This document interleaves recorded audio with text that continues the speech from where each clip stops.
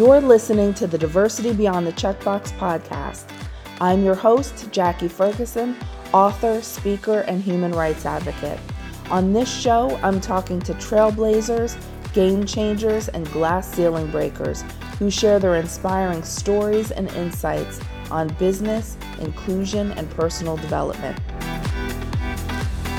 The incredible guests on Season 8 inspired us, educated us, entertained us, and emotionally moved us.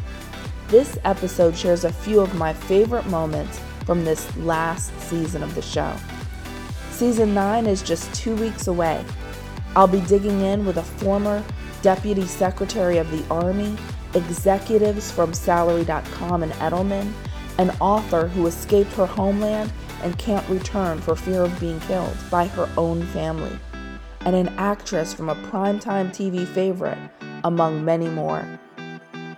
Also, we've got some exciting new changes that I'll be sharing on a What's Next for Diversity Beyond the Checkbox episode next week. Tune in. Dee, can you tell me what gives you that courage to step out and do new things and embrace new things with the vigor that you do? It's interesting, Jackie. I tell people it's like I love to snow ski, but I'm not the guy that gets to the top of the mountain that wants to look out on everything. I want to go straight down and get to the bottom. So I've spent my life just basically, it's been a circuitous life, but I've gone where I've seen the greatest need. And so deciding to run for mayor, I like to study, city demographics. And at that point in time, we were losing population and our tax base was shrinking. But I thought, okay, I know what those trends extrapolated over time, what happens there. American City, the best example is Detroit. If, your local economy shrinks, you lose population, it becomes a very, difficult situation. So I thought, if I know this and I don't try to do anything about it, I've got culpability. So I have a responsibility to try to do something about it. So effectively, I kind of staged an intervention and it worked. But that's in my life, I know if I have the ability to make a difference, but I don't take the opportunity to do that, I just don't feel good about myself. Wow, that's amazing. And so inspiring for us to think about, pushing ourselves forward and doing that scary thing. I think that's amazing.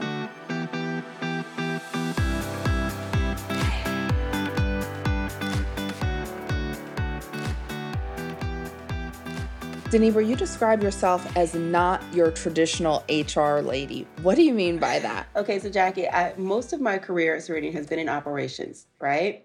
Operations people move a certain way. Again, I'm very competitive. I am loud. Most HR people aren't very loud, right? So that means that, I have to be aware of my surroundings. I often use some choice language is what I will say on this podcast today, right? Most HR people don't do that. But I lead with authenticity. And I will say that regardless as to whatever the situation is, I always try to imagine if I were the employee, if this issue directly impacted me, and I try to lead with heart. But when I say I'm not the traditional HR lady, sometimes, probably more times than I care to admit, my thoughts or feelings kind of spew out. So although I am a member of the HR team, I will say I am consciously being groomed on being more aware of facial expressions. Most HR people are aware of their facial expressions. I'm not quite there. I'm in training. I will say that. Me too. Me too. Because if you really want to know what I'm thinking, just look at me. I give you that face and it's like, we know this is not going over well with her. One of the topics, Deneva, that is getting the spotlight in HR right now is pay equity. What are some of the best practices in beginning that process? It can be scary for a lot of organizational leaders. What are some best practices that you have to start that process? Yeah. So in all honesty, I think organizations must first do a thorough evaluation of their current policies. That's hiring policies, it's merit policies, evaluations of promotions, in order for us to really get to a good understanding of pay equity within our organization, we have to take a step back. Now, I strongly recommend that the evaluations that these organizations are going to conduct are not done using internal resources. It becomes very, very difficult, and you can really overlook some of the systemic inequities when you are part of the problem.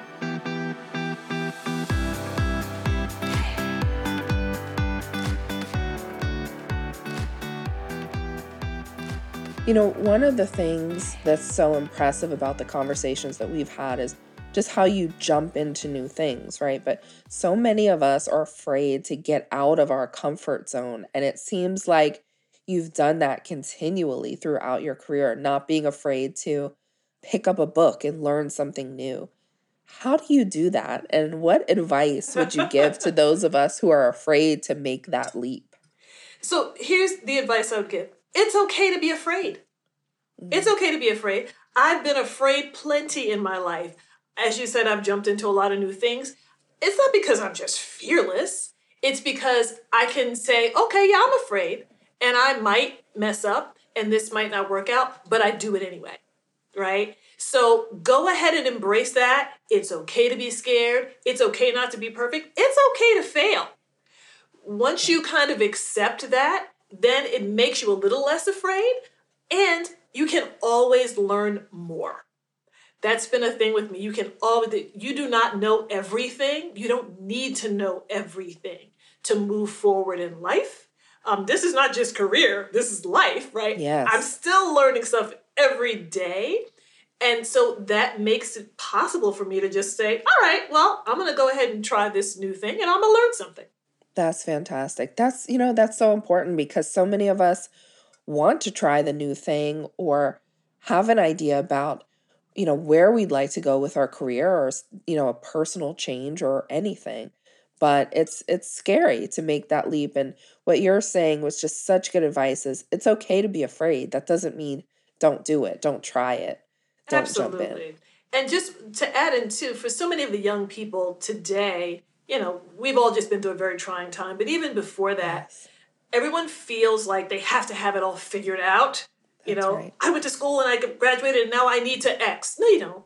Right? It can be a path that is winding. You don't have to have it all figured out at 19, 20, 21, 22. It's an experience.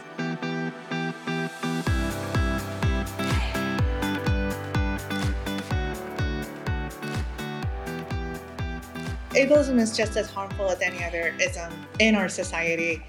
And what it is that it believes that non-disabled people are more worthy or valuable than disabled people. Mm-hmm. It prioritizes their experiences, their lives, and it does not prioritize disabled people in that same way. So that real centering of the non-disabled experience is crucial to ableism. When we think about what the impact of ableism is, it really creates discrimination and prejudice within our society. We have so many processes and environments that are designed with the idea that non-disabled people are the default. And there's such a lack of understanding of the power and the benefits of accessibility because disabled people are very othered in our society, historically have been. So, for example, the ugly laws were on the books for a long time. They forbade disabled people from going outside because they're too ugly. Like, that's the name of the law. To be kept at home is a way, or to be institutionalized. That was the fate for many disabled people for so long in our country, in our society. And unfortunately, around the world, some countries are still there where you don't see disabled people out. They are kept at home. They're not accessing education. And that's still a really big problem. When it comes to ableism in our country, I hope that we're moving forward. We have had the disability rights movement. We have the Americans with Disabilities Act, but of course, those are still limited in their impact. We still have a lot of work to do today. But I want everyone to know that ableism is out there. It has to be addressed in our workplaces and our families and our societies. And it's really keeping us apart. It's creating a world that doesn't work for all of us, because eventually disability is just going to be a part of everyone's life. Even if it's not a part of your life now, it's within your family, or will be within your family, or with old age you will experience. A lot of people experience temporary disabilities, and then their view of the world changes. If you have, if you're on crutches, you all of a sudden notice where there aren't ramps, or where there aren't buttons to automatically open a door. And this is the same world that you were in and taking for granted. So the more accessible we can make everything, the more inclusive we can make everything, it's going to be better for everyone. And that's what I'm always talking about. But we have to start with ableism, who we value. Is another impact of ableism as well. And capitalism is the value of productivity being someone's worth. And so the contributions of disabled people who might not be working are really, really devalued and minimized. But there are so many ways to be a valuable human. Thank you for sharing that, Katerina. It's so important. And I love what you said, because, 1 in 4 people has some type of disability. That is a lot, right? When we're thinking about disability and how often we other people, or we think it's this small group over here. No, that's not a small group. It's a large group. And you're so right that whether you're, experiencing that yourself or in your family, there is a very, the disability diversity category is something that any of us can become a part of at any time. And as we age, right, if we're lucky enough to do that, there are those considerations as well. And so this is something that we have to address universally and make things more accessible in our workplaces, in our communities, in our environments, because of the number of people that have disabilities of some kind.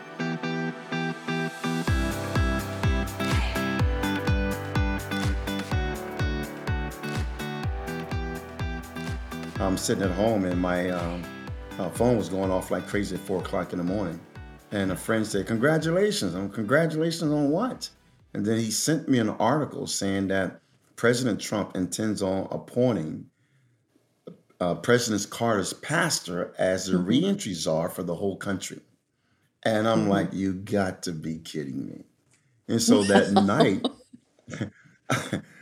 well, that morning, I got up early so I can get to President Carter before the news got him. Unfortunately, it had already gotten to him.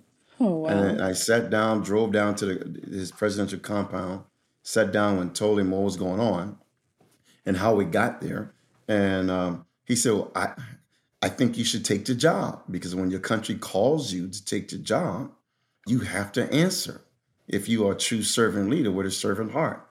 And then he said to me, "I just got one question. Are you still going to be my pastor? If that's so, then I need you to come home every weekend and be my pastor." And so I said, "Absolutely. I keep my word to you that I will be your pastor." And so for the moment that I got sworn in, when I put my left hand on the Bible and raised my right hand, I made a commitment to serve the nation, not to serve the president. You at the will of serving the president, but you are chosen and appointed to serve the nation. You don't look to make rules or opinions that's in the best interest of the president. It's always in the best interest of the nation. And that's something I learned from President Carter. Was it tough sometimes? Absolutely, because there's a lot of things that I didn't agree with personally. Right. The toughest part for me, which was the greatest disappointment, was when I had an opportunity, and other African Americans with me, to stop our nation from exploding because of George Floyd. All the African Americans on the staff that worked on criminal justice reform, including some other members that was elected, went into the Oval Office, and he asked for recommendations, and we all went around the room. Yeah. And I was very wide open about what we should do. I talked about the recommendations from the police commission that I was also a part of, that we've already had some issues, some policies that can address the issues to stop our people from rioting, that will give them clarity that no officer should have immunity that the entire world saw that this was murder. And we should call it out like we call it out. Don't worry about a base. We don't worry about a base. We lead. And sometimes those places are hard to lead from, but we lead and we tell the Yes. truth. And then we talked about the fact that, you should hold a press conference and call it out. And don't worry about the police unions and all. Just call it out, because a lot of them are calling it out. Yeah. And Absolutely. that didn't happen. And several nights later, our nation was on fire in so many places, even in D.C. Yeah. And it broke my heart. It broke my heart that, we had an opportunity to lead and get out in front of it and be able to let America know that we're going to stand up for justice like everyone else will stand up for justice.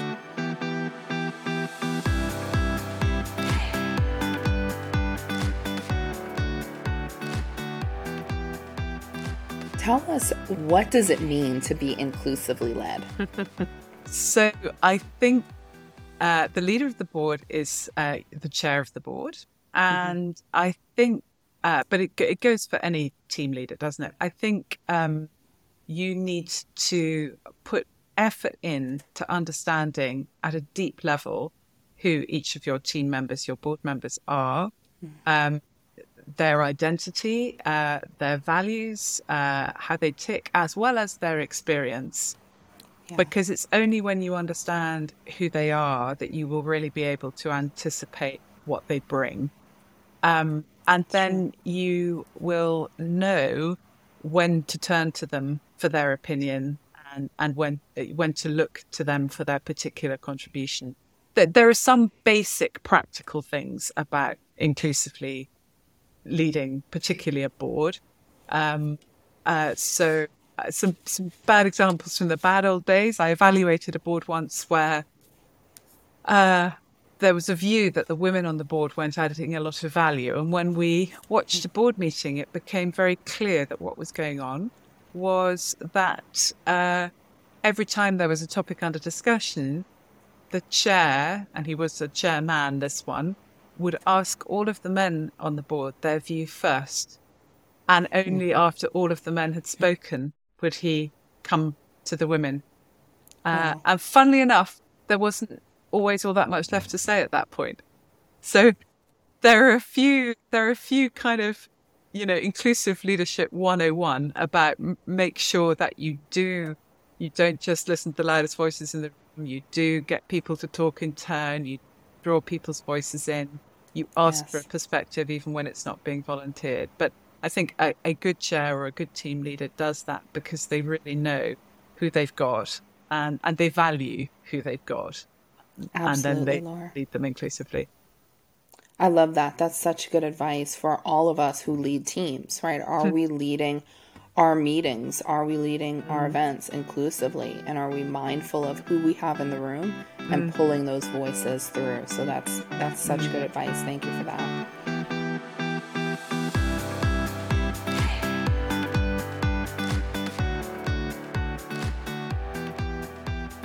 One of the reasons for turnover, particularly among underrepresented professionals, is microaggressions or sometimes macroaggressions, right, in the workplace. Will you, you mentioned microaggressions a moment ago. Will you define that for people who have not heard that term before, and then share why leaders can't minimize or ignore those effects on their employees? Right. Yeah. So, the terms change every few years, right? Yeah. But unconscious bias, which is another big one right now, is how you feel. That's the cognitive shortcut. That's you having a prejudice or jumping to a conclusion based on who somebody is or how they look. The microaggression is the behavior and the consequence of that unconscious bias. So a microaggression is what you do based on your assumption. And the reason you can't ignore it is because, number one, it's wrong. But number two, in organizations, it has a negative impact on engagement. If you feel like, oh, I'm being prejudged, you don't really see me, or you see something you think is me, but is not me, then I start holding back at work, right?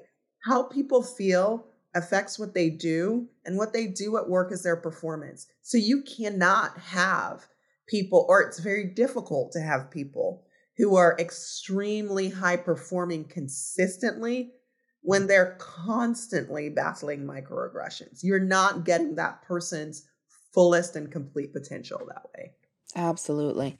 And one of the things that I've learned in doing my own research is that employees that are happy at work, right? And when you're experiencing microaggressions again and again, you're not happy at work. That's But right. when employees are happy at work, they're significantly more productive, which means more profitability, right? If you're just thinking about the bottom line, it's better for your business to have your employees be happy at work. And that goes again back to your measurement, right? And that data collection and understanding. You want your employees happy so that they're productive, and it helps you recruit better. It certainly helps with retention. And so there are so many benefits to measuring and acting upon, creating those environments that are more inclusive and more equitable for your workforce.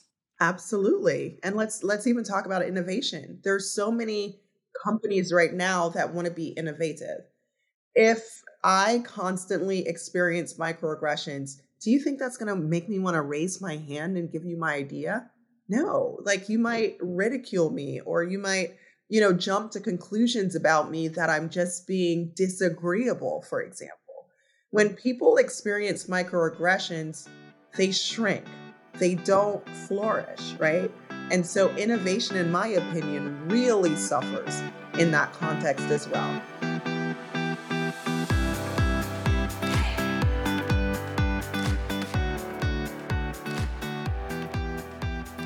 Tell me about the intersection of preserving nature and diversity, equity, inclusion, and justice. How do you move between these two ideals? For me, Jackie, they're all one thing. So, if we adopt a mindset that says human activity is a subset of the natural world, then what applies to nature applies to human social systems. So, for example,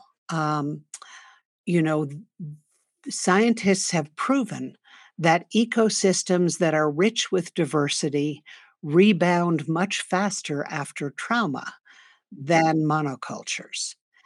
And so, in many ways, that has been a guiding principle for me. And I think that, part of our challenge is to recognize the amount of unconscious conditioning that all of us as human beings tend to take on from a society that is rife with dysfunctional social systems and belief systems. I think we're seeing it everywhere. We're seeing it in business, but we're also seeing it in policing and governance and economy and every aspect of our social systems.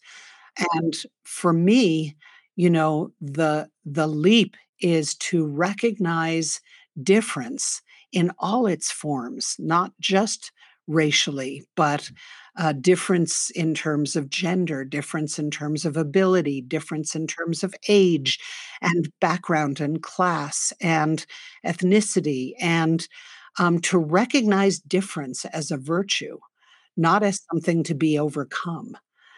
Because if we go back to that natural proving that scientists have shown, we want to cultivate diversity in all its forms. The healthier a system is a direct correlative to how much diversity it can encompass and integrate.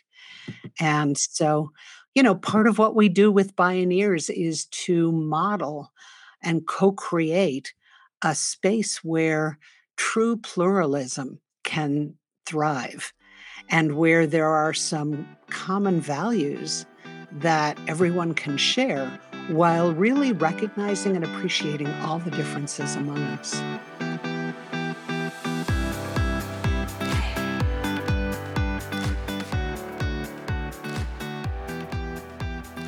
just recalling what you said earlier about ageism, right? Especially in the workplace, right? But in society in general, a lot of times what happens is certain groups feel like, oh, this isn't my conversation. This isn't my fight. But in fact, when you think about ageism as, a form of discrimination, or just age as a part of diversity or disability, which, as we all know, any of us can become a part of that diversity group at any point in our life through age, through Right. accident, through illness, right? And so, this is everyone's conversation. This is everyone's responsibility and everyone's work to make sure that we Right. as humans, right, have equal opportunity and access and the opportunity to grow our careers, be respected, right, feel safe in our communities. And that's, again, everyone's responsibility. So I love that. Yeah. And I love that you're having those conversations too, Jim. If I can add one other element to it, Jackie, For sure. one of the things that I think a lot of, not all, of course, men, just like everybody, white guys are not a monolith. There's a lot of different kinds of us, right? But Correct. one of the things I think that's true for a lot of white men in the U.S. is we were acculturated not to feel, but to think, and not to understand how to empathize, but to learn how to problem solve. Yeah. Right? The thing that, I mean, most men in your audience will identify with a time when their partner, if they're in a heterosexual relationship, their partner said to them, I had this problem at work today. And instead of just listening, we drop into problem solving for them, That's right. Yeah. But one of the things that I'm just becoming more and more aware of in terms of my own self-interest is when I really work on my understanding about how to develop better relationships with everyone, particularly people who are, it's across difference. My world is so much more robust now in terms of the people I work with, the kind of work I do, the way we get projects completed, the kind of innovation that we have for the projects that we're doing. All of those things have gotten better as a result of me expanding who I consider part of my peer group and who I work with and how I do it. I love that. That's, it's so important to think about that, because you're right, Jim. We have to message people and how it's going to affect them, right? What's the benefit? What's the benefit to your organization if you're an organizational leader? And so understanding all of those pieces and how it affects your recruiting and retention efforts, how it affects innovation, as you mentioned, how it affects productivity of your employees when they feel safe and happy and they feel like they can contribute or are contributing.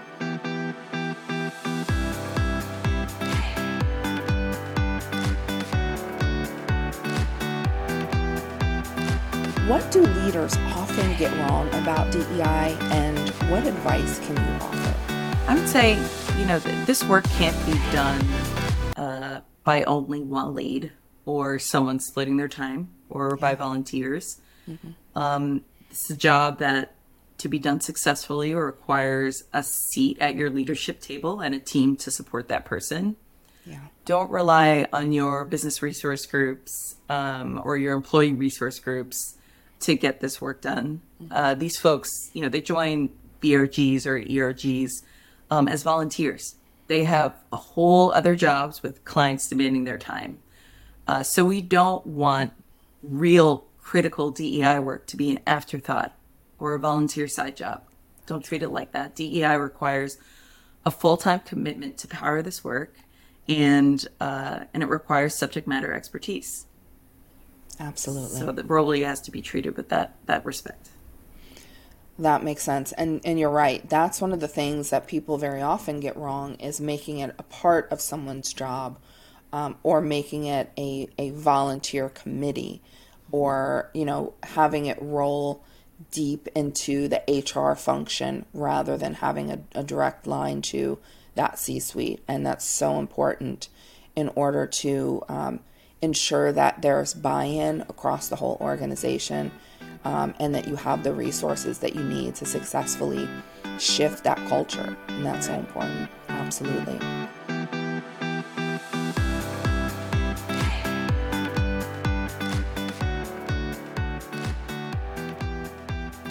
Will you tell us a little bit about your process of unhiding And what advice do you give to the rest of us for how we can begin to unhide or even understand what it is that we might be hiding, right?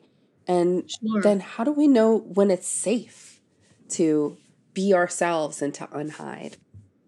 Absolutely. I think one of the first pieces of hiding and unhiding is recognizing that it's a continuum, that there isn't an overnight process to unhiding. It's not like you wake up one day and you decide, I'm going to share this, and everything in my head, all those stories I've told myself, all those messages I gave myself about this thing I'm hiding will disappear. So the first step is being okay that this is going to take time, that this is a process. The second part is identifying what is it about yourself that you have where you felt different. How do you understand your difference? How do you understand the messages that were given to you or that you've given yourself about it and that maybe others, and how do you understand other people's differences, right? So there's an understanding piece of it. And That's right. I use the space around journaling and therapy and talking to create that space. The way I unhid and what I often talk to others about is letting one person in. I call it finding your person. Letting one person in to share that piece to kind of check out as a reality check of, is it as bad as you have told yourself it is? So for me, I invited someone in to start to share my hand with. And what it allowed me to do, Jackie, is it allowed me to start to actually look at my hand, to actually touch it for the first time, how to actually take care of it, because I had buried it so deeply in my pocket that I neglected it and didn't acknowledge it. I didn't want to see myself as having one hand. I didn't want to see others with one hand or differences. And so by allowing that one person in, they showed me how to love that part of myself that I deemed unlovable for so long. And that's the first step in unhiding. The next step is then starting to take the blinders off and starting to find community. So you start to find others who may be going through, and as much as we complain about social media and think of the tough pieces of it, the positive pieces are you can find a community for anything out there. That's right. And find your people. I randomly happened to be in a Duane Reade, a pharmacy, and I noticed out of the corner of my eye a woman with one arm. After I was starting to accept that part of myself, I started to want to talk about it. There was this woman, and we started talking about our limb differences.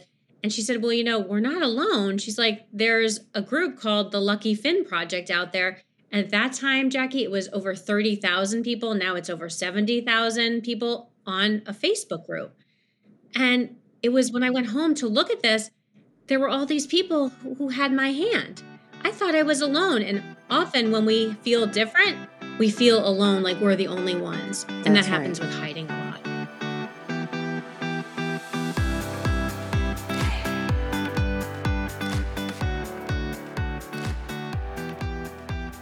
Dr. Funike, there are times when all of us feel overwhelmed or feel anxiety.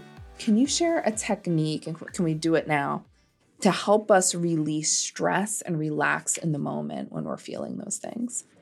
So one of my go-tos is some type of breathing Okay. technique. And so one of the things, and we'll do diaphragmatic breathing. Okay. So the thing about it is, when we start off breathing, we take full breaths. And I'll tell you exactly what I mean by that. Somewhere along the line in life, usually it's like trauma, things that we go through, we stop breathing properly. And so like when you breathe properly, you're supposed to breathe in through your nose. Your stomach is supposed to push out. And then when you breathe out, then it should come back in, right? So we should take in so much air that your stomach pushes out. But a lot of us do shallow breathing. We're like, me too. And we're not breathing right to that stomach, but it's supposed to be so calm. It's supposed to be like long, right? Your breaths are supposed to be elongated, not shallow. So with diaphragmatic breathing, it's exactly that. It is breathing in through your, well, first things first is you can take both hands or one and put it on your stomach. So when you're breathing in, it's supposed to go all the way out. Just let it out. And when you breathe in, you'll feel it come back in, right? That's how we're supposed to breathe. Yeah. And if you do that, I do that at night before I go to bed. I do deep breathing, and it helps me to sleep and it relaxes me. And so I do that about 5 times, and I count to 4 in my head. So I'm counting to 4, breathing in, 2, 3, 4, and out. 2, 3, 4. Breathe in, 2, 3, 4. Breathe out, 2, 3, 4. Breathe in, 2, 3, 4. Breathe out, 2, 3, 4. Breathe in, 2, 3, 4. Breathe out, 2, 3, 4. We'll do it one more time. Breathe in, 2, 3, 4. Breathe out, 2, 3, 4. And resume your normal breaths. Thanks for listening to some of my favorite moments from Season 8 of Diversity Beyond the Checkbox. If you enjoy the show, please take a moment to share it with a friend, leave a rating and review, and subscribe so you'll be reminded when Season 9 begins on September 19th. Become a part of our community on Instagram, LinkedIn, and Twitter. This show is proudly part of the Living Corporate Network and was edited and produced by Earfluence. I'm Jackie Ferguson. Take care of yourself and each other.